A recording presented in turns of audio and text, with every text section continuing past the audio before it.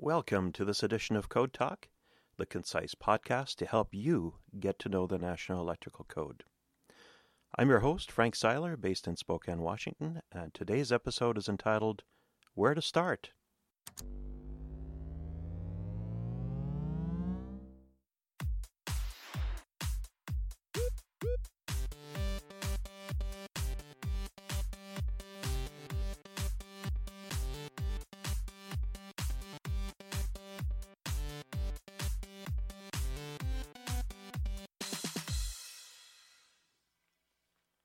So, you just got your new codebook at the supply house, and as you thumb through, you realize just how big a document this thing is. Now, perhaps in your day-to-day work you hardly need the codebook, perhaps just a fraction of it. Maybe you really need to get to know the codebook a little bit better to be able to test out or to further your electrical career. And so this podcast will try to address some of those concerns. Whether you're totally new to the industry or a seasoned professional that needs to dive deep, the amount of information that we receive on a day-to-day basis can really be overwhelming if we don't have a strategy. So what I will try to share with you today is what I have personally found to be effective, and other instructors may have a different approach, and that's fine. Pick out those things that will work for you and make them your own. Just a few thoughts, though, before we begin. Why a podcast? Aren't there better ways to present this information? Well, yes, certainly. And those are out there as well. I teach continuing education for electricians more or less on a daily basis. And in classroom training, you really have the chance to provide the best interaction and retention. Someone can ask a question, it gets answered, something gets drawn on the whiteboard, and that is most helpful. But sometimes we're too busy to be able to attend those kinds of classes. Online videos are also useful tools, and I have those as well on my YouTube channel. But more and more we are people on the go and we reach for audio content. So this series of podcasts are really a summary of classes that I teach on a regular basis. Think of them as audio notes that you can go back to and review for a specific topic. And with each of these podcasts, there will be some notes so that you can find the information or graphics that may be referenced. Which brings up a point. I am a visual learner, and many of us that are in the trades are visual learners. That having been said, I will attempt to build the best mental pictures or use analogies or create stories to help retain the information. Some of the graphics I can put in some of the lecture notes as well. So, what about my background? What gives me the qualifications to tell you about the electrical codes and standards? Well, I've worked in this trade for about 30 years. I started teaching on a part-time basis in the early 2000s. My background is mostly commercial and industrial construction, a little bit of residential, a little bit of telecom. And so over the years I've acquired national certification as an electrical inspector, and I've worked in that capacity for the state of Washington. I've also subsequently taught in apprenticeship programs and also at the college level. So a brief disclaimer is in order here. I do not represent any jurisdiction. Local codes and interpretations abound, and thus I can only comment on what is black and white in the codebook. Now, at times, I'm going to give my personal opinion, and I'll make every effort to alert the listener, as well as why I have a reason for a personal preference in this case. I do not sit on any code panels, but I choose to get my training from those that do. And so in the lecture notes you will often find references to assist in digging deeper if you wish. Now currently, most states are on the 2017 edition of the National Electrical Code.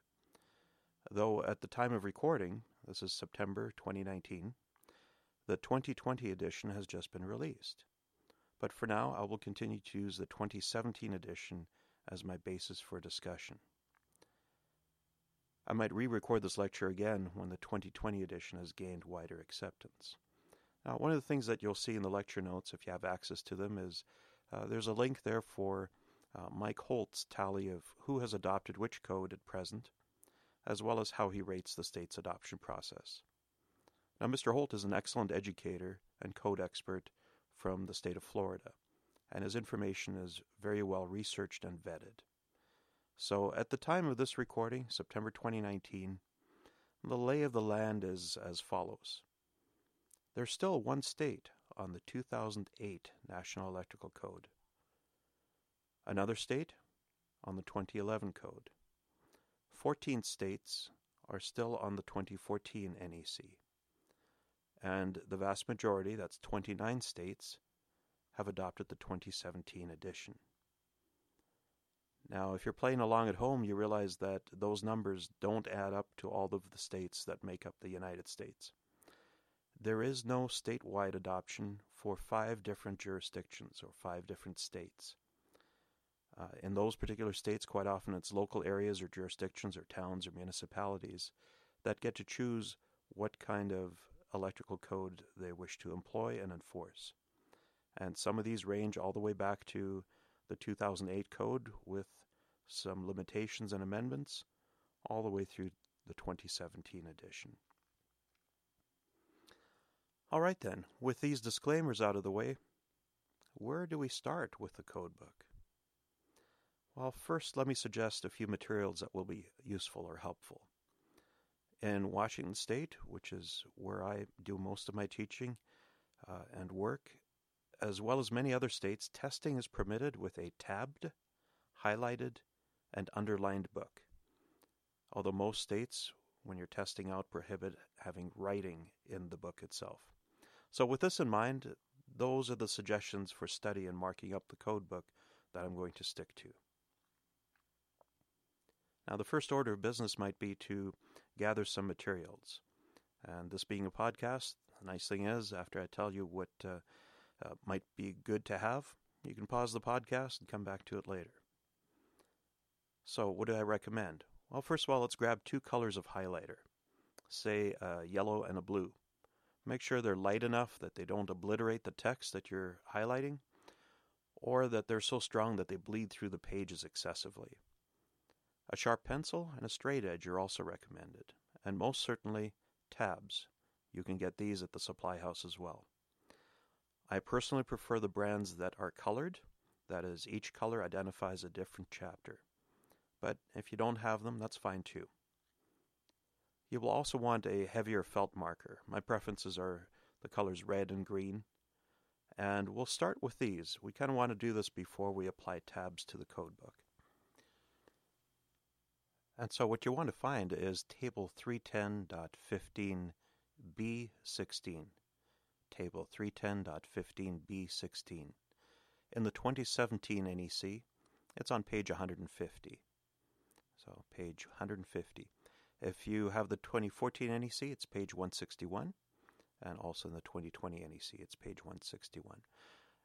At any rate, once you've found that table, which is a conductor ampacity table, grab the red marker and run it around the edge of that particular page. Do it on all 3 edges.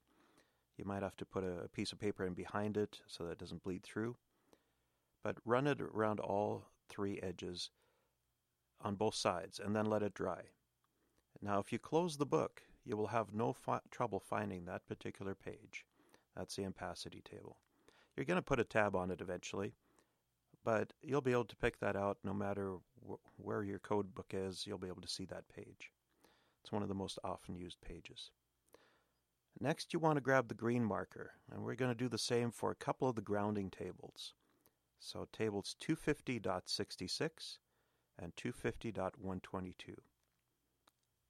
You can find these on pages 116 and 125, respectively, in the 2017 code.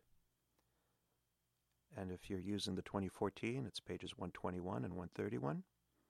If you're in the 2020 code book, it's pages 123 and 133.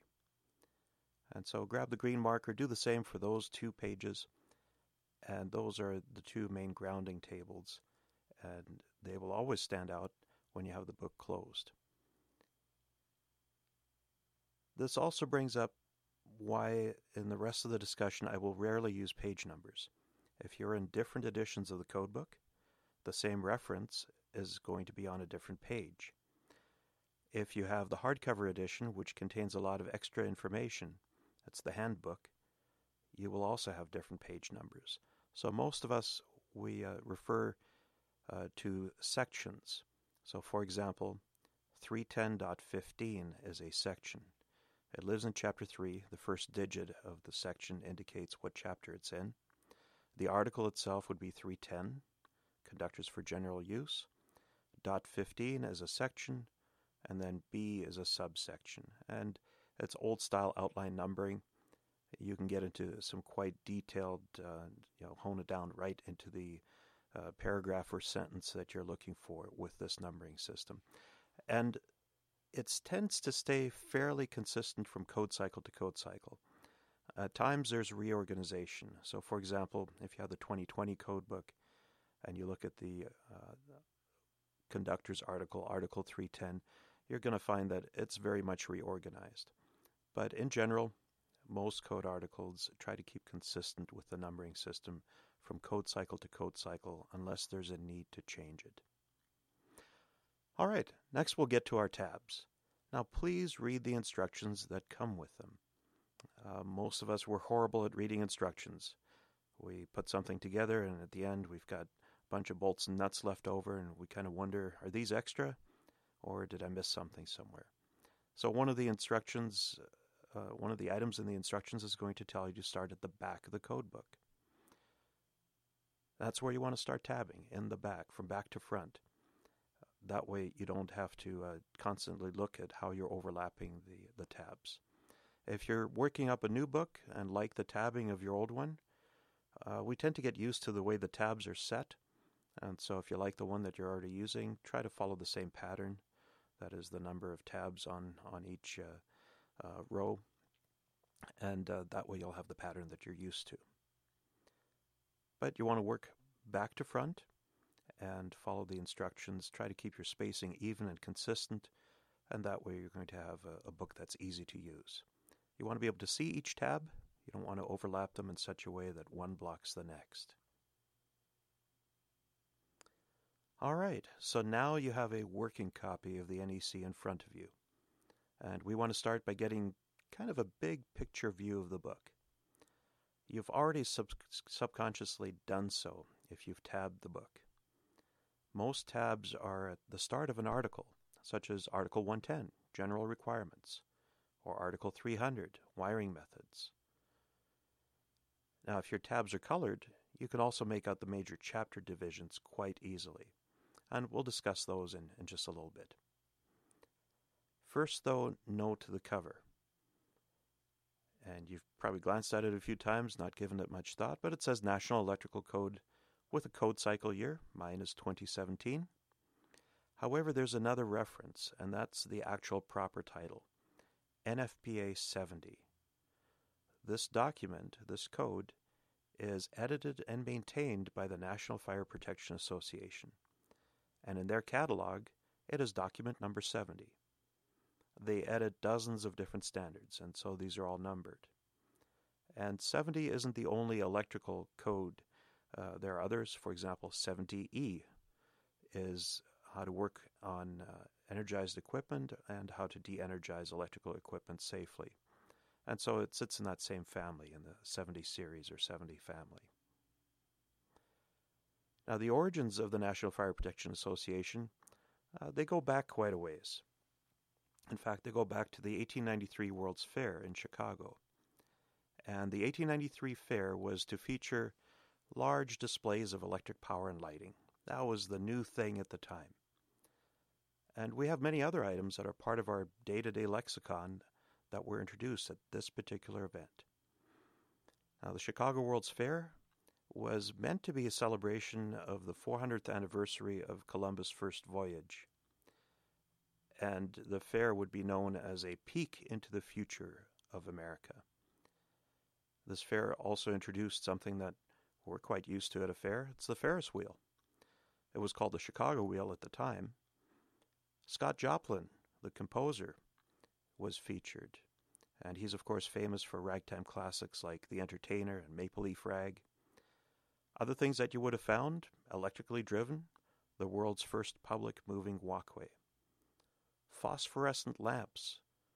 These were the precursors to the fluorescent lamps that we're used to.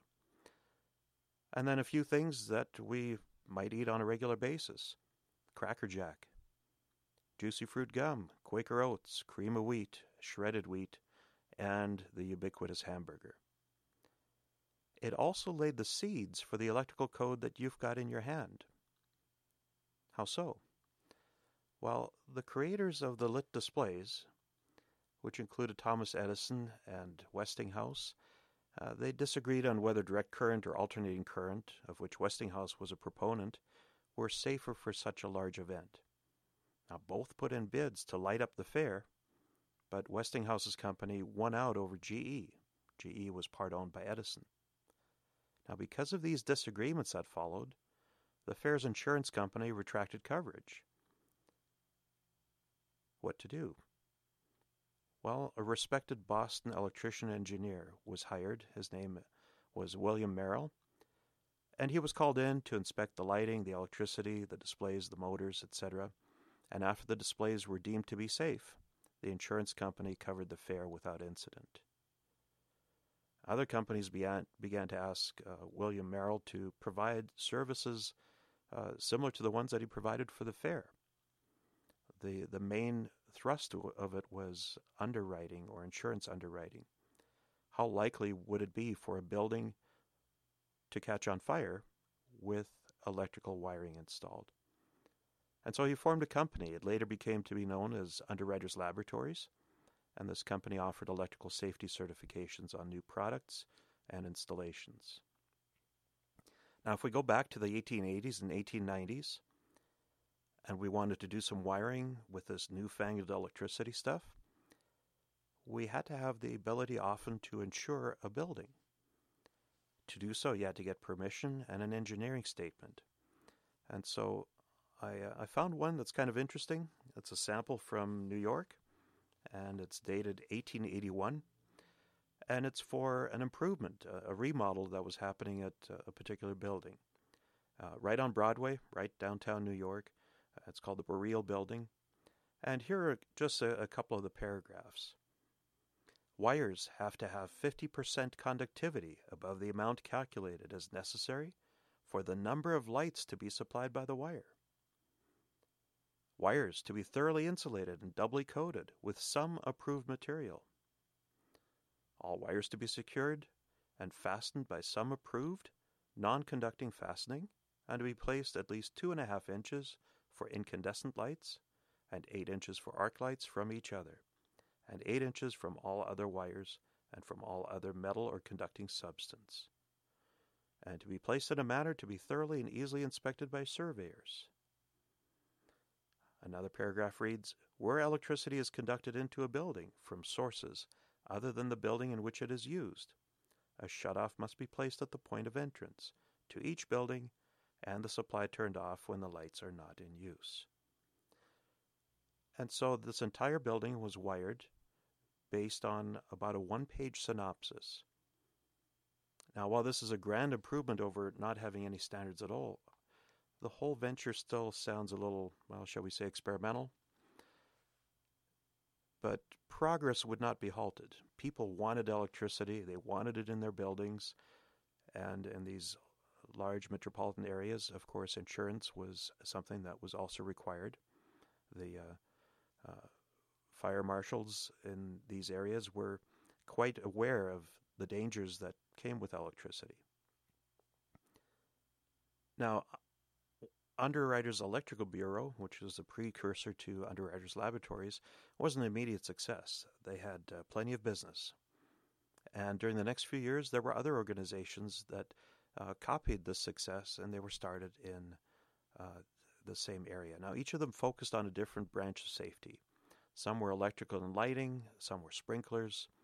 And so a few years later, there were basically 5 large organizations that did very, very similar work.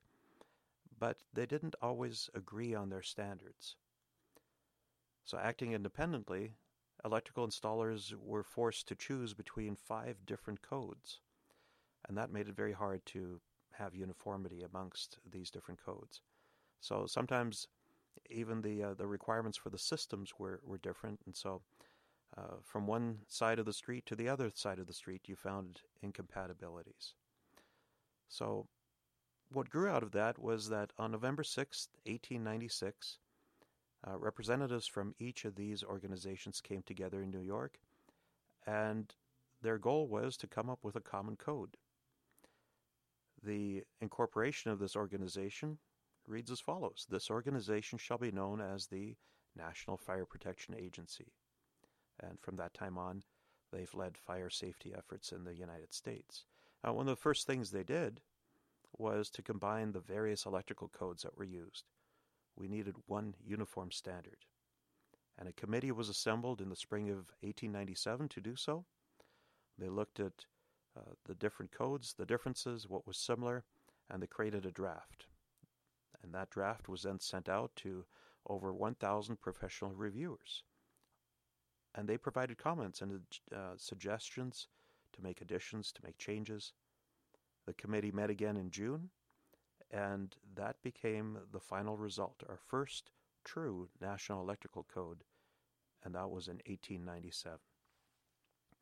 And that is really where you can pick up in your copy of the code book. If you turn to the very first page, right inside the front cover, you will see that it says National Electrical Code, and then underneath, whichever edition it is that you have. And about the middle of the page, it says History and Development of the National Electrical Code. And the second to last paragraph lists all the years that it has been published. The first one is 1897. And then it was published as needed. So sometimes it was revised every 2 years. Sometimes there was a little bit more space. But since the early 60s, we've tried to stick to a regular 3-year schedule. There were some times where we had an annual revision because so many new products were coming online. And that's a discussion for a different podcast. We'll talk about that when we talk about conductors for general use. But since 1962, we've tried to stick to a regular 3-year schedule with still very much the same format. Code language is suggested. It gets made publicly available for anybody that's active in the electrical industry to peruse. If they have comments for or against a particular change, they're able to make those comments. Those get considered by the code-making panels. That gets put out to the public again, and that's how each and every code cycle is formulated. It's done with public input. And that is how our current codebook has come to be, as well as the one in 2020. So that gives a little bit of a background as to how we got to this point, to this book that's in our hands. So in our next episode, we will take a look at the internal structure of the code. We'll answer this question: if I have 2 conflicting rules in the code book, which one do I follow? Article 90 explains how the codebook is put together and what rules are followed in particular cases. I thank you for listening. If you found this episode on a site other than our website, please go to www.inw-training.com for the lecture notes. That's www.inw-training.com. Until next time, this is your host, Frank Seiler, signing off from Spokane, Washington.